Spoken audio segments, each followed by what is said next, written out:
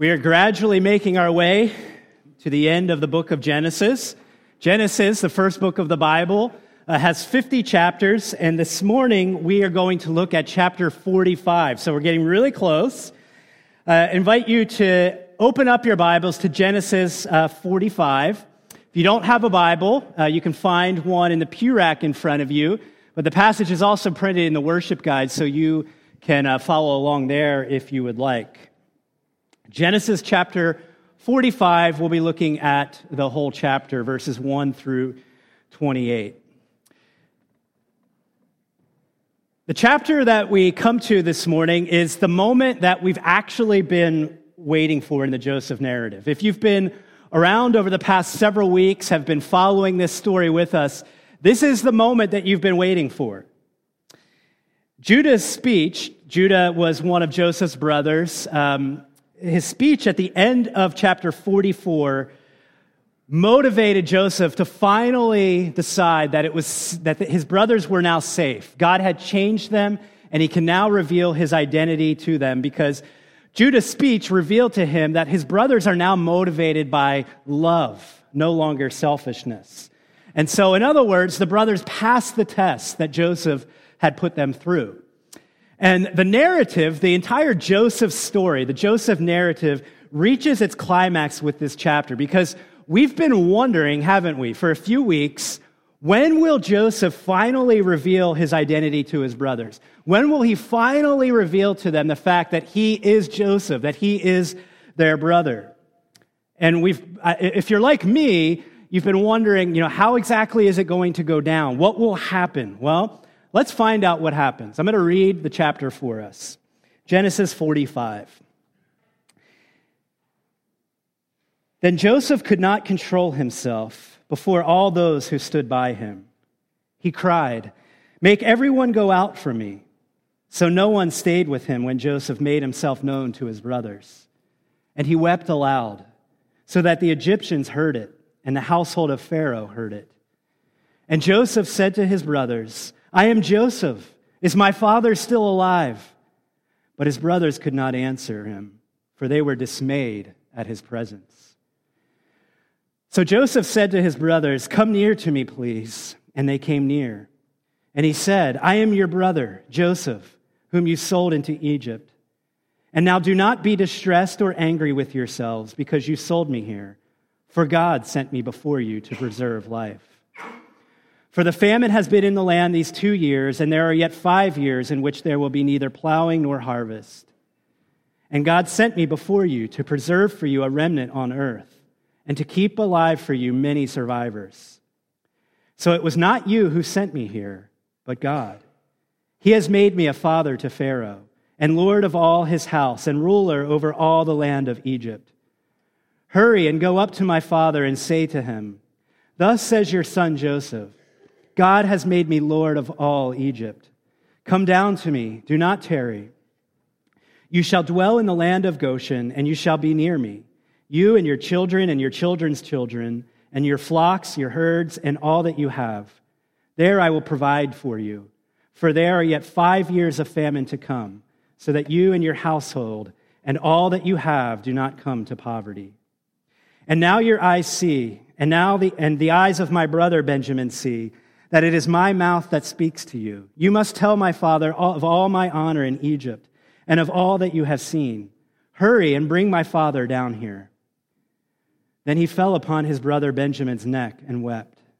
And Benjamin wept upon his neck. And he kissed all his brothers and wept upon them. After that, his brothers talked with him. When the report was heard in Pharaoh's house, "Joseph's brothers have come," it pleased Pharaoh and his servants.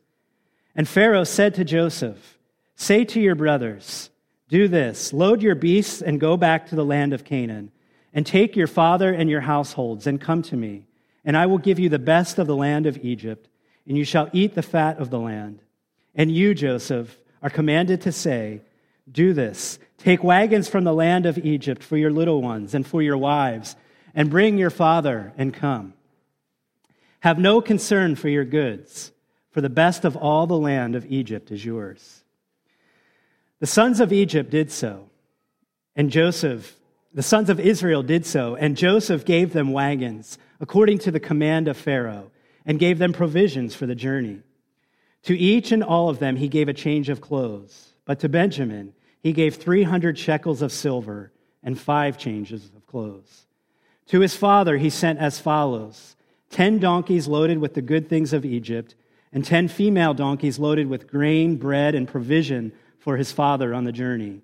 Then he sent his brothers away, and as they departed, he said to them, "Do not quarrel on the way." Good advice, huh? It's advice we all need. So they went up out of Egypt and came to the land of Canaan to their father Jacob. And they told him, "Joseph is still alive, and he is ruler over all the land of Egypt." And his heart became numb, for he did not believe them.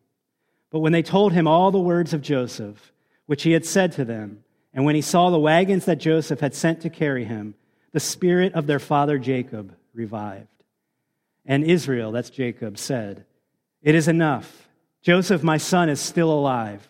I will go and see him before I die." Let's pray to God and ask for his help. God, we come to you now as we look into your word. This is your word, and so we need your spirit to bring it to life, to teach us and to apply it to our lives. So we trust that you will do that for our good and your glory. We pray through the Holy Spirit in the name of Jesus, our Savior. Amen. So the other night, Friday night, Katie and I watched the movie Lion. Have any of you seen that? Really good movie, really powerful movie, really emotional movie.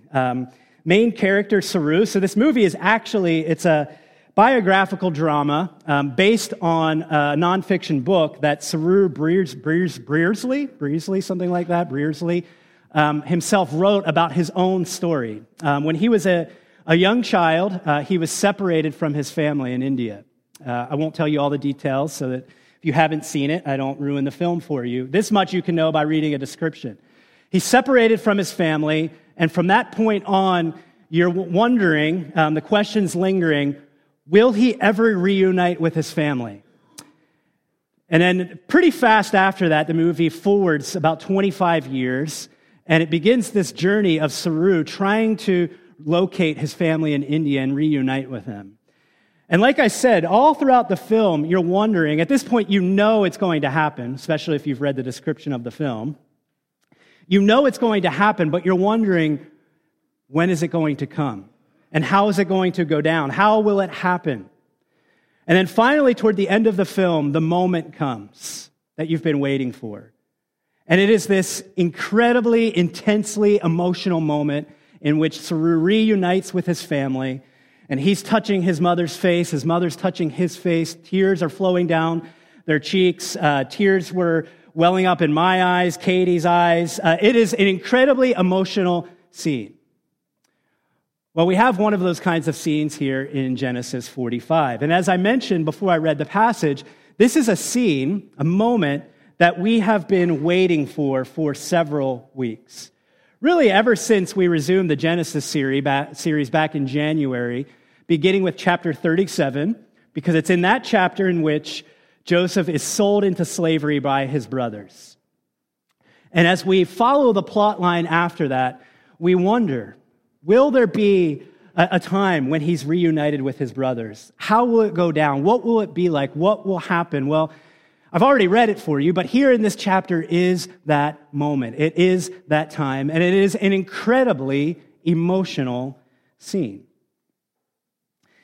And what we gather from this scene, the message that we take away from it is this, that we are reconcilers because God has reconciled us to himself. We are reconcilers because God has reconciled us to himself. And so what we're going to look at is we're going to look at what it means to be reconciled, and then we're going to talk about what it means to be a reconciler. So let's look at what it means to be reconciled. Judah's speech, the one brother of Joseph, at the end of Genesis 44 was the clinching moment for Joseph, because Joseph has been testing his brothers, right? He's given them multiple tests because he knew who his brothers used to be. We're talking about a group of boys who sold their brother into slavery, considered killing him initially, and then sold him into slavery because they were jealous of him. The father, Jacob, favored Joseph more than the other brothers. That, as you could understand, made the other brothers very jealous. And Joseph didn't help matters because he was basically a spoiled brat, we saw back in Genesis 37. He knew he was favored by his father, and he seemed to rub it in the faces of his brothers. And so Judah gives this speech at the end of chapter 44, which is motivated by love.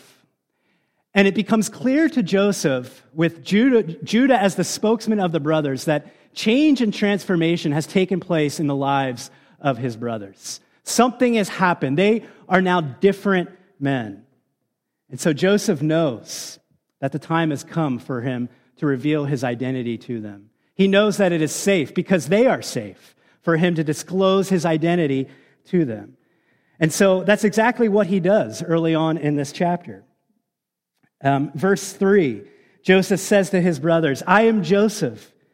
And then he wants to know about his father's well-being. Is he still alive? But his brothers could not answer him, for they were dismayed at his presence. Joseph is overcome with emotion in this scene. Now, it's not the first time that we've seen Joseph express emotion when it comes to his brothers. There have been 2 other times prior to this in which he actually had to leave their presence and weep because of all that God was doing and just the weight of everything that he was feeling. You know, we've talked about this, that Joseph had been changed by God, and we're about to talk more specifically about that. So Joseph had experienced transformation in his life, and he was beginning to see this transformation that had taken place in the lives of his brothers, yet there was still that horrible thing that they had done against him, selling him into slavery, that basically sent him into a downward spiral of him encountering injustice after injustice. Basically, you know, it's the kind of life that you would look at and say, that is unfair. That was the life that Joseph found himself in, really all because of what his brothers did to him. And so you can imagine the mixed emotions that Joseph's feeling and just the intensity of those emotions.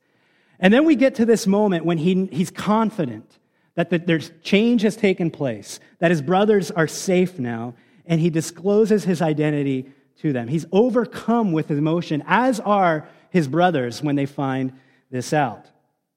They're also fearful, dismayed, because it's understandable for them to think at this point, all along this has been our brother. He's been testing us. He's been holding out. And now that he has told us his identity, now he's going to seek his revenge. Wouldn't you have been fearful of that in the moment? Fearful that he was going to somehow exact revenge against you. Verses 4 through 8 are incredible to me. They're incredible to me because of how Joseph takes the initiative to move near to his brothers. He comes close to them. Verse 4, Joseph says to them, "Come near to me, please." And so they come near. Now, I'm sure that there was still fear that they felt and experienced on their part. Come near for what? What are you going to do to us? But I'm guessing, too, that the tone of voice indicated for them that Joseph was safe. And then he demonstrates his safety with what he says to them next in verse 5. "And now do not be distressed or angry with yourselves because you sold me here, for God sent me before you to preserve life." Not only does Joseph invite his brothers to come physically close to him, but Joseph is now moving emotionally close to his brothers. He disarms them. He's direct with his words. "Do not be distressed or angry with yourselves." He immediately names the core issue. What do I mean by that? The core issue for these brothers is the guilt that they are suffering from. And we've seen this guilt pop up, particularly in chapters 44 and 43, those moments where we started to see repentance happen, that turning from what they had done and turning to the grace of God. So we saw these moments of how they're experiencing the guilt and shame of what they had done to their brother all those years before. And Joseph is emotionally intelligent. He knows, he's been planning this moment for a while, I'm sure, knowing that, okay, when I am confident that they have changed, when I'm confident that they are safe, I'm going to reveal myself to them. But I have to be aware of something, this guilt that they're going to be fearing, and that guilt is going to cause them to also be fearful of me, fearful of the fact that maybe I'm going to do them harm. And so Joseph right away immediately names that core issue. He reveals himself and says, look, don't be distressed or angry with yourselves. I know that you're feeling an overwhelming, enormous guilt, but don't be distressed or angry with yourselves. In this moment, Joseph gives up his power of knowledge. This power of knowledge that he was holding over his brothers. Now, probably rightfully so. Based on what they had done to him in the past, he had to grow in confidence that they were now safe. But he had this knowledge that they didn't, right? And what was the knowledge? It was simply that he was Joseph. He knew that he was Joseph, but the brothers didn't. And so he was playing this pretty well to test their character, to test whether or not they had changed. But in this moment, he finally gives up that power of knowledge that he could have continued to use to control his brothers. He could have gone on playing this against them for days, weeks, years to come. But rather, he gives up that power of knowledge and he invites them in. Question as we pause here at this point. Do people feel invited into your life? Or do they feel like you keep them at a distance? We're asking the same question that we asked last week. Are you safe? Are you a safe person? Do you, by your own initiative, seek to move emotionally near to others? Or because of your own baggage, do you tend to keep people at a distance? And probably the way this plays out, if we're honest, is you tend to blame others for your inability to invite them in when it's probably more of your own baggage. Do people feel invited into your life, or do they feel like you keep them away? Consider how Joseph could have responded. We already touched on this, but he could have held it over their heads, their wicked sin that they had committed against him. He could have rubbed their noses in it. He could have promoted or elevated his own righteousness over them. He could have kept them at arm's length as though they weren't good enough to be in his company. He could have controlled them. He could have continued to manipulate the situation, to enjoy power over them. But he does none of this. He does none of it. He forgives. How does he do that? How do you forgive your brothers who considered killing you, but decided against it, but instead sold you into slavery, causing you to face injustice after injustice in a foreign land? Where do you find the strength, the power, the capacity to forgive such people, even if they are your family? And actually, maybe it was probably worse because it was his family. You know what it's like. It's one thing for somebody who you're not really in relationship to harm you, but for a person that you are in relationship with to harm you, that's a whole other thing. We have to think about what has happened to Joseph, the kind of person that he has become over the years. He's had a lot of time to reflect and process. Now, he wouldn't have chosen this time. He wouldn't have chosen these circumstances. But he had a lot of time to reflect and process. Those years in prison, those years in hard situations, those years as God caused him to prosper. He had lots of time to reflect and process. He had lots of time to be patient in interpreting and reading his own story and how things were playing out. He had lots of time to wrestle with God. And it's important that we include that in this.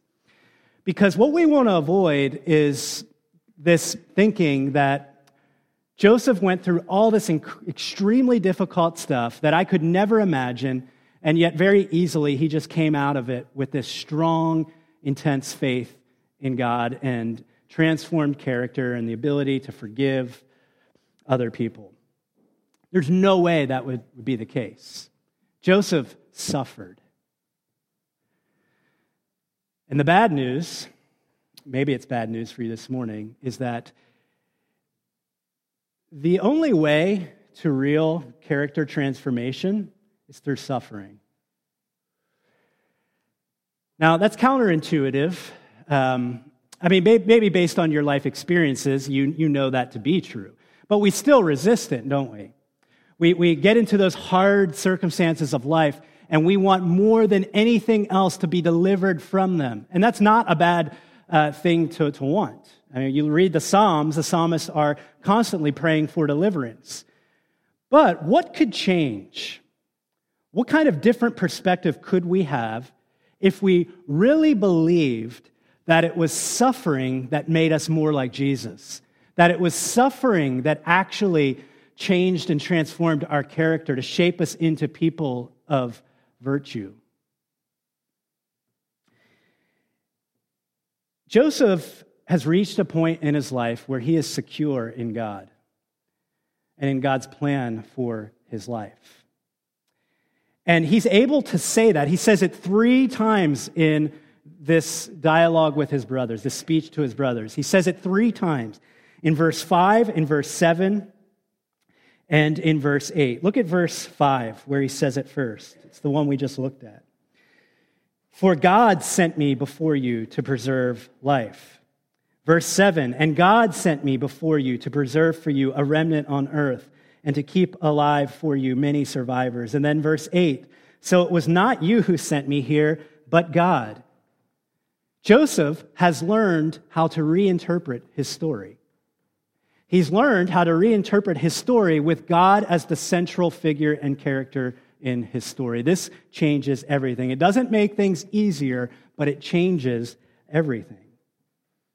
The question ultimately comes down to this, and I think we asked this question in a prior sermon in Genesis. Will I trust God or will I trust myself? Those are the 2 questions that we have at the end of the day in life. Will I trust God or will I trust myself? It appears as though Joseph had given up on trusting himself. Let's go back to the beginning of his story in Genesis 37.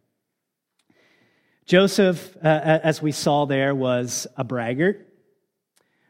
He was a tattletale. He was a spoiled brat. He was favored by his father. He knew it, and he made matters worse when it came to the jealousy and resentment that his brothers felt toward him by rubbing it in their faces. This is the kind of kid at 17 years old that Joseph was. Maybe some of you would say, oh, that's every teenager. That's another sermon, another conversation. But it's not every teenager. Joseph was insecure. Even though he had the favor of his father, he was desperately insecure. In the same way that his brothers were all desperately insecure. There was a lot of insecurity going around. And that's why we've been talking about insecurity versus security over the past couple weeks, because life can, in some ways, completely be summed up by that, by insecurity versus security. And the gospel, the good news of who God is and what he does for us, his people, ultimately stabilizes us and roots us in security that we can't find elsewhere. All those years in slavery, all those years in prison, I mean, you could imagine, it scares me to think of myself in that situation, of how I could see how easily it would have been for me to allow bitter and resentment to just grow and grow and grow. And so that when this moment came, when I encountered my brothers who had done this horrible thing against me, the anger would have just exploded. If that's how this narrative went, you wouldn't be surprised by that. You may not even think much of it. You might think, yeah, kind of expected that based on what they did to him. But that's not what happened to Joseph. And it's not, here's an important point.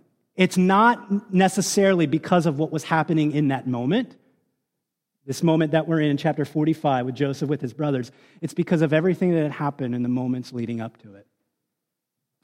When we think about difficult circumstances in our lives, when we think about temptation, we usually imagine ourselves in those situations and wonder, what would I do in the moment?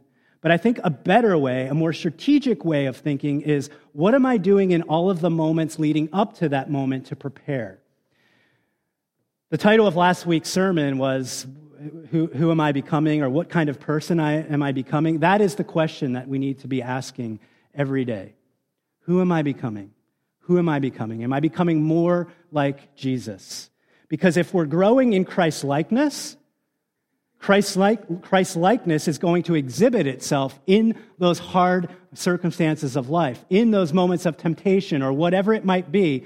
Christ-likeness is going to exhibit itself because we've been preparing ourselves for those moments through wrestling with God, through deep engagement with God, going back to his promises. This is all, of course, what Joseph would have been doing over the course of the years. This is the path of true flourishing. A reflective life lived with God, in God's presence, seeking God's perspective on life, on our circumstances. I think that each and every one of us, deep down inside, we want to live wisely in the world. We want to find a wise way of being in the world. But too often, we're looking for formulas to try to arrive at that. We tell ourselves things like, well, if I am a good person, if I do good things, then God will bless me and keep me from harm. But then you experience real life and you realize that that formula doesn't work. Or you read the Bible, Joseph's life, and you realize, I don't see that formula at work here. Formulas don't work in life. I mean, in some fields of life. But when it comes to wisdom and living wisely in the world, formulas don't work. Our stories gain depth through trial. We come back to this difficult reality. God knows what's best for us, and God is willing to allow us to experience harm sometimes because he loves us so much. Now, I have 2 daughters, and I can relate to this a little bit. Like, there are times where I just have to let my girls suffer the consequences sometimes of their actions, even when everything inside of me is crying out, remove the consequence. I don't want them to see them this visibly upset. I don't want them to be mad at me, and they're really mad at me right now, and I like it better when they're not mad at me. And in my best moments, I don't take away the consequences. It's part of life. And God loves us like a parent because he is a parent. He's our heavenly Father. And there are times where he allows us to suffer the consequences of our sin, or sometimes has nothing to do with our sin. Sometimes we have to encounter the painful realities of other people's sin. We get caught up in it, and somehow God is still sovereign. And that's where we're going here with this theological truth that God is sovereign. That's what the book of Genesis is about. That's what the book of Exodus is about. Leviticus, what the book of Revelation, the last book of the Bible, is about. All the books of the Bible together is about, guess, God is sovereign. God is in control. On the one hand, that comforts us. On the other hand, it troubles us. Because if God is sovereign and he is in control, then why am I going through what I'm going? Good question, right? And sometimes we ask the question like we've tricked God. You're sovereign, but look at this. God invites us to wrestle with him, to engage deeply. That's what the book of Psalms is all about. The book of Psalms are intensely emotional. We see psalmists sometimes saying things that we think, oh, you shouldn't say that in church. You shouldn't cry that out to God. But God invites that because he's big enough to handle it. But this perspective that Joseph has is basically this, that your plight is also your redemption. It's not my phrase. I found that in a book, so I have to be fair. I have to say that. Can't remember in my reading this week who it was that said it, or I would give them credit. But it wasn't me. Your plight is also your redemption. It's so hard for us to accept. Because what is your plight right now? What could it look like for you to have a different perspective that would cause you to realize, I hate this. I wish it were different. But this is also my redemption. This is the pathway to flourishing, and I'm going to engage God deeply, and I'm going to fight for that perspective of his sovereignty over the whole of life. Jacob is aware of his own flaws. That's one of the big reasons as he's able to forgive his brothers. He's had that time to reflect and do self-assessment. He knows what resides in him. He knows what he's capable of. And so that has given him power to forgive. But let me share this quote with you from Gordon Wenham, a commentator on this passage. He says, this truth, that is God's sovereignty, enables Joseph to reinterpret his narrative. From a human perspective, his narrative reads like a nightmare, a series of injustices inflicted upon him. The eternal perspective is that God is working through him to bring about what is good. This enables him to forgive and encourages his brothers to do the same. And notice what this interpretation of Joseph's own story does. It bears the fruit of the Spirit. Bears the fruit of the Spirit. Love, faith, joy, peace. Those characteristics. This deep trust in the sovereignty of God, this deep engagement with God, bears the fruit of the Spirit. In other words, Joseph's character is being changed and transformed from the inside out. His actions are now different. What he's capable of doing is now different because of the work that God is doing in his interior life. Joseph now knows that he is part of God's purpose. It's amazing how each time that in verse, 5, 6, and then 8 again, each time he says, this was actually God. God did this, but I get it was for a bigger purpose. It was for my good. It was for God's glory. This redefines the situation for Joseph. But Joseph is deeply human. He's not a puppet. And so as we bring these two things together, human responsibility and God's sovereignty, I'm on dangerous ground now. Because theologians have been trying to resolve this tension forever. And here's what I'm going to say. I'm not even going to attempt to resolve it. Now you're thinking, oh, wait, you just took the easy way out.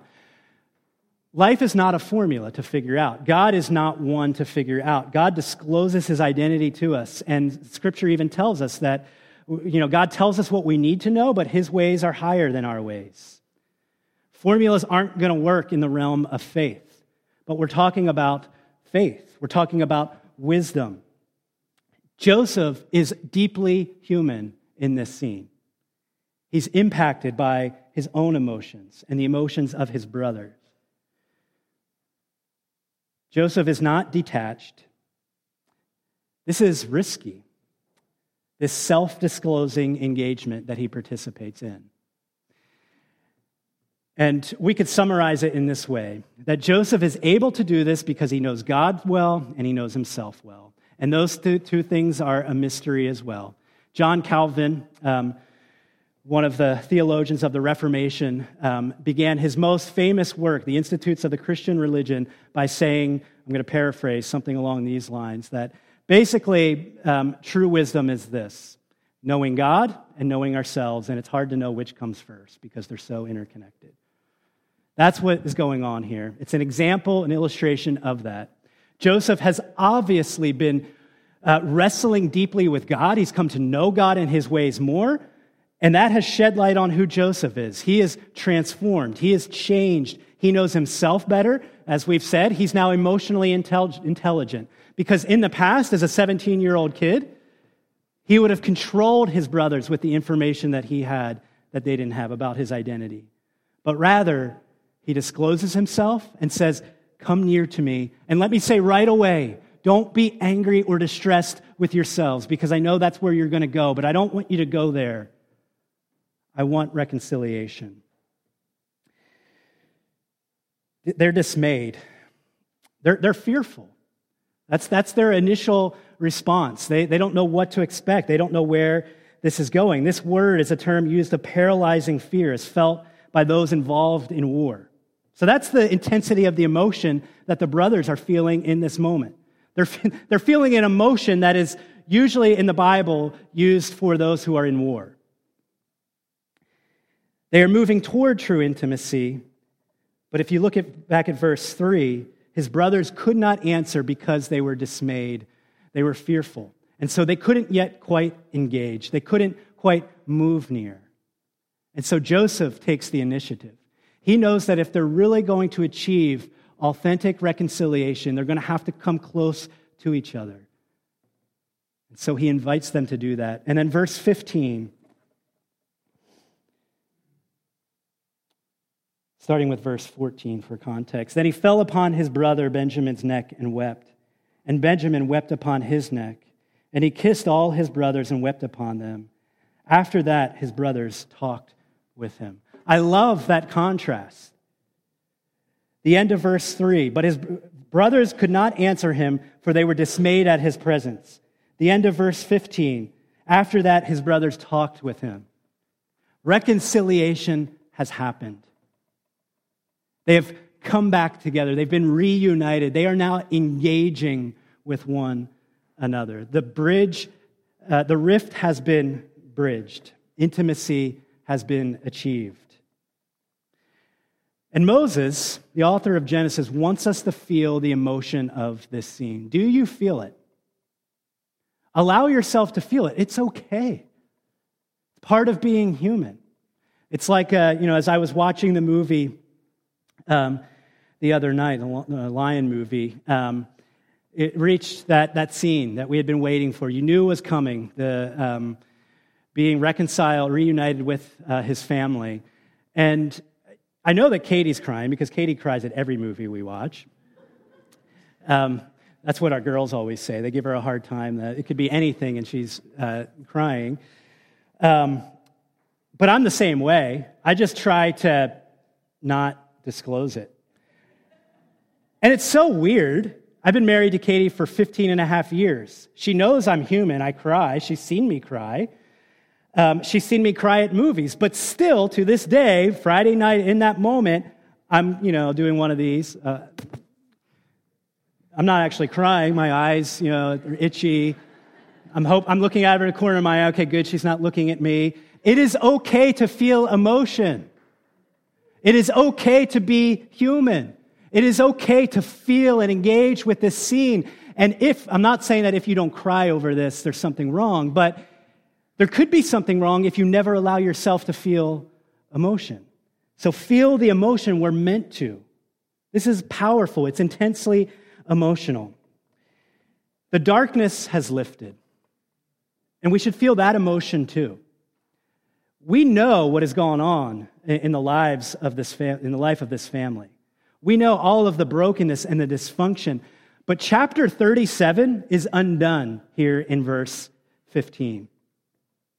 Chapter 37, when Joseph is sold into slavery, it is undone. It doesn't mean that Joseph doesn't remember everything that happened to him, because that's not an emotionally intelligent response, to act as though it didn't happen. He's been shaped and changed by it all, but it has undone the curse of it. It has lifted the curse. Reconciliation and intimacy have taken place. And because we have been reconciled to God, and that's ultimately, we could summarize everything that we've said up to this point. The reason that Joseph is able to reconcile with his brothers is because Joseph has been reconciled to God. At a very deep level, he has experienced the mercy and the grace and the kindness of God in the midst of all of his sins and character flaws and brokenness and mess, he has known God's grace deeply there. Not abstractly out there, but in here, in the darkest, scariest places. Have you experienced God's grace, mercy, and kindness there? Some of you have grown up in the church. You know theology. If I said, what is the gospel right now? You would say, Jesus died on the cross to save me from my sins, to reconcile me to God, so that I could be with him forever. There's nothing that I could do to accomplish that. It was all Jesus. But have you experienced it in here? Deeply. To the point that you are in the process of applying mercy and grace to your worst places. Maybe in some cases that only you know of. Joseph is able to do this because he's been reconciled. What does it mean or look like to be a reconciler? Don't worry, this point's not going to be as long as the first one.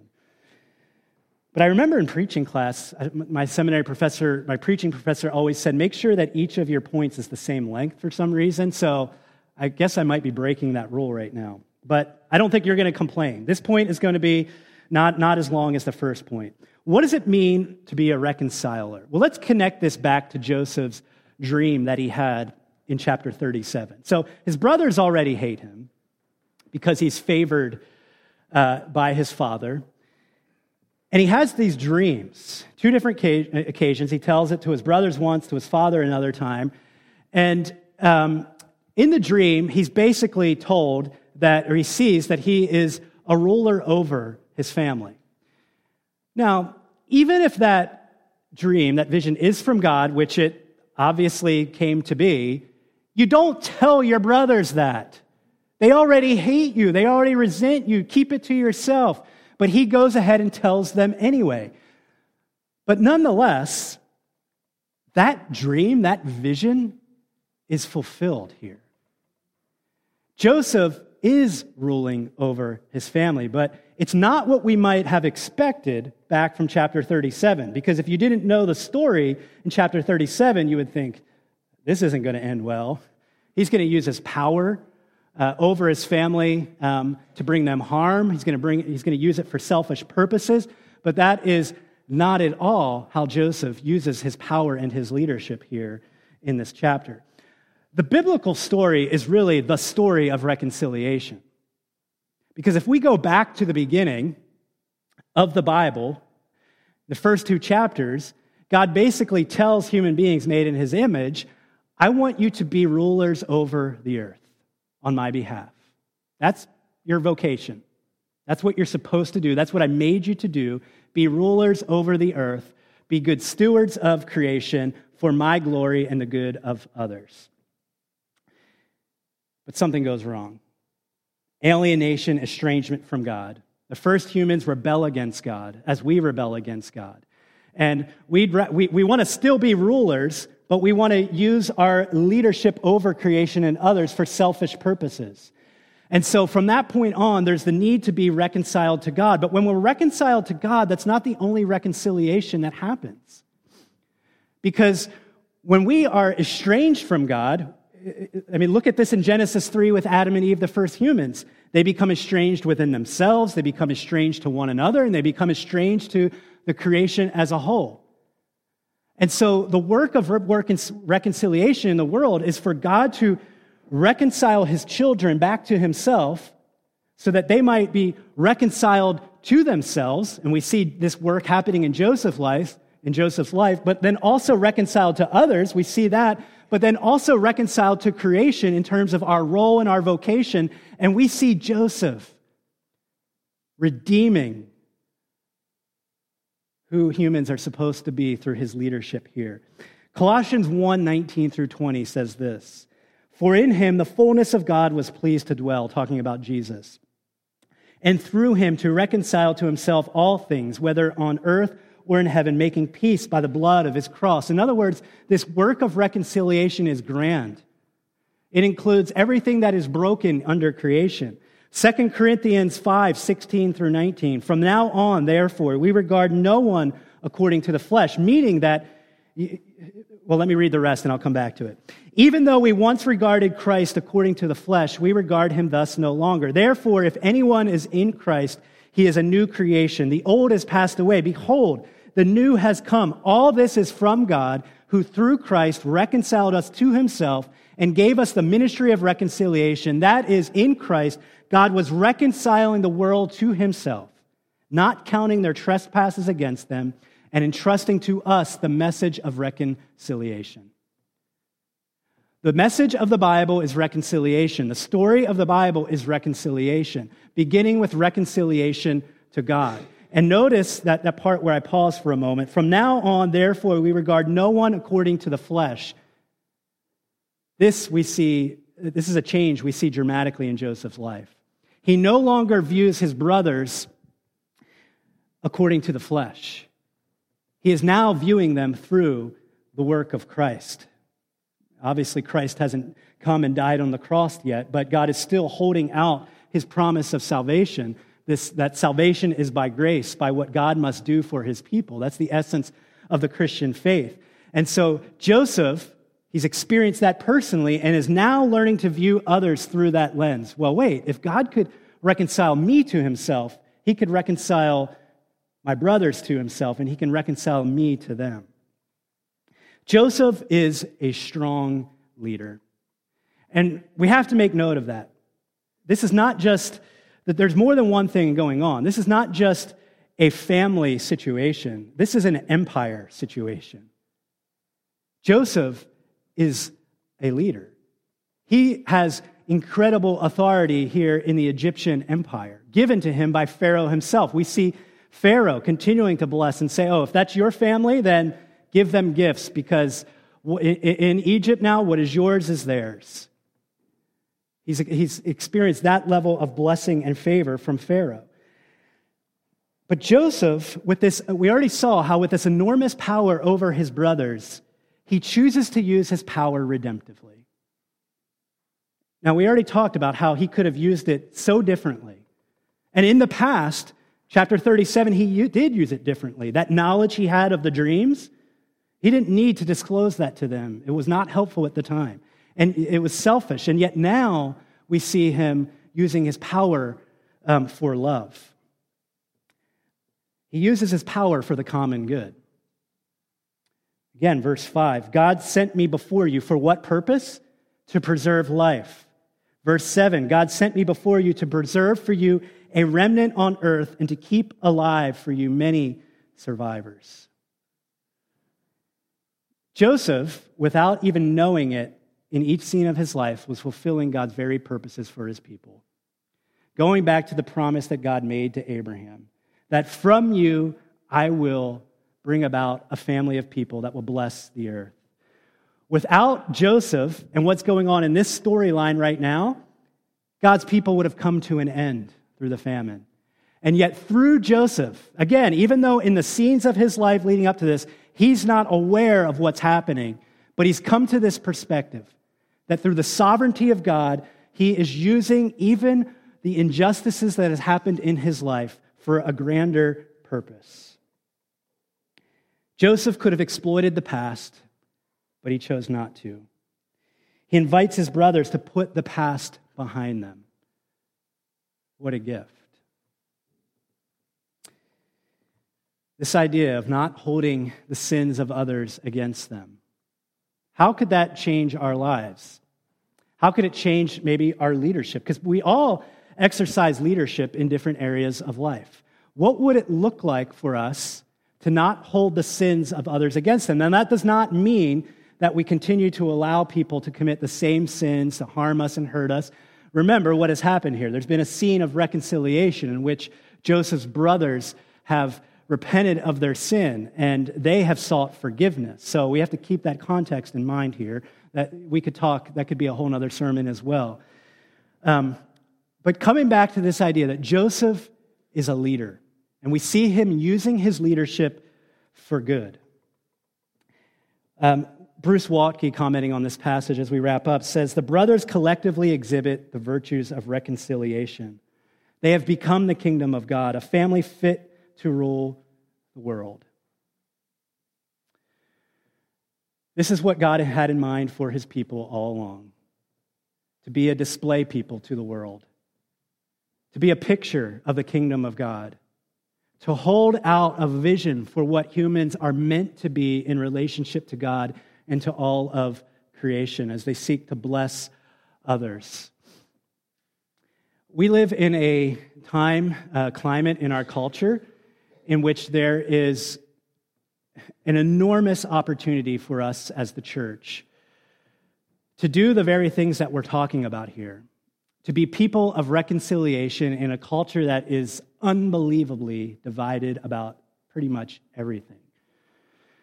Just this past Friday, the other day, one of my seminary professors shared an article on Twitter, and the title of the article was "A Quiet Exodus: Why Black Worshipers Are Leaving White Evangelical Churches." And at one point, there's a quote in here from Michael Emerson. I actually was able to take a class from Michael Emerson in seminary. He's the author of the book Divided by Faith, which I highly recommend. We used to have copies out in the lobby, but I don't think we do. We can order some more. But he says this, the election itself was the single most harmful event to the whole movement of reconciliation in at least the past 30 years. It's about to completely break apart. Now, some of you hear that and you say, he is being overly dramatic.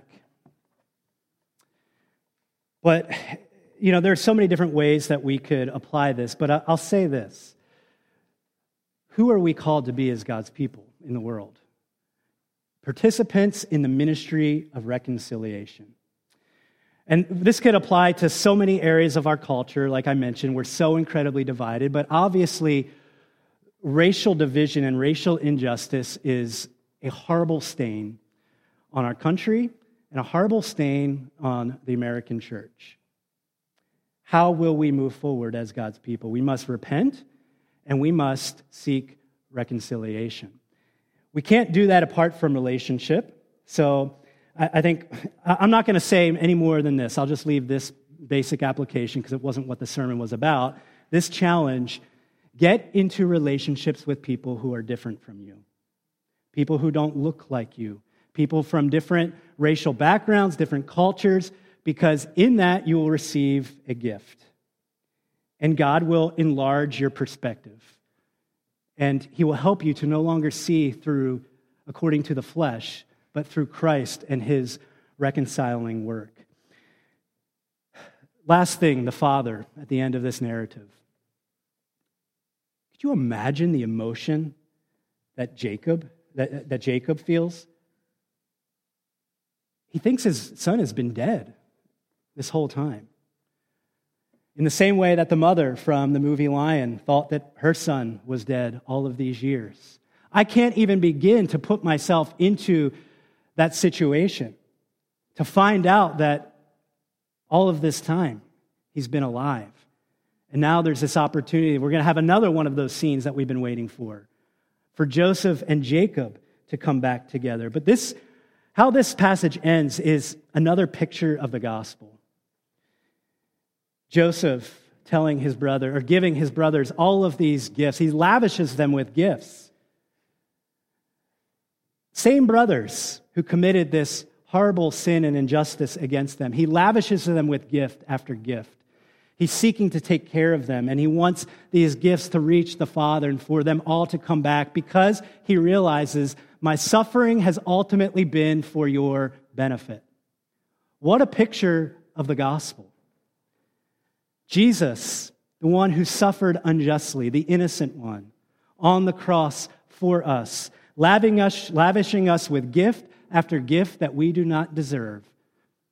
But his suffering was for our benefit. Our stories are not our own. They exist for the benefit of the other. Through our stories, we reveal God's story. So let's not be afraid to tell our stories. Let's not be afraid to be students of our stories, to pay attention to our stories and what God is doing, because in all of the hard stuff, in everything that is going on, God is telling us, God is writing a story which will ultimately enable us to participate in his work of reconciliation in the world because he uses our stories for redemptive purposes. Let's pray. Father, I know for some of us who are maybe suffering in this moment, that how I just ended the sermon just seems so far from something that we're able to believe in this moment. I pray for the ability to believe, to exercise faith, because even that is a gift from you. And I pray that that would encourage us, because even though we can't muster up faith on our own, you are able to grant faith. So grant us all faith to believe that you are sovereign, that you are working out your purposes in and through our stories for the good of not only ourselves, but for the world that you love so much. We pray in Christ's name. Amen.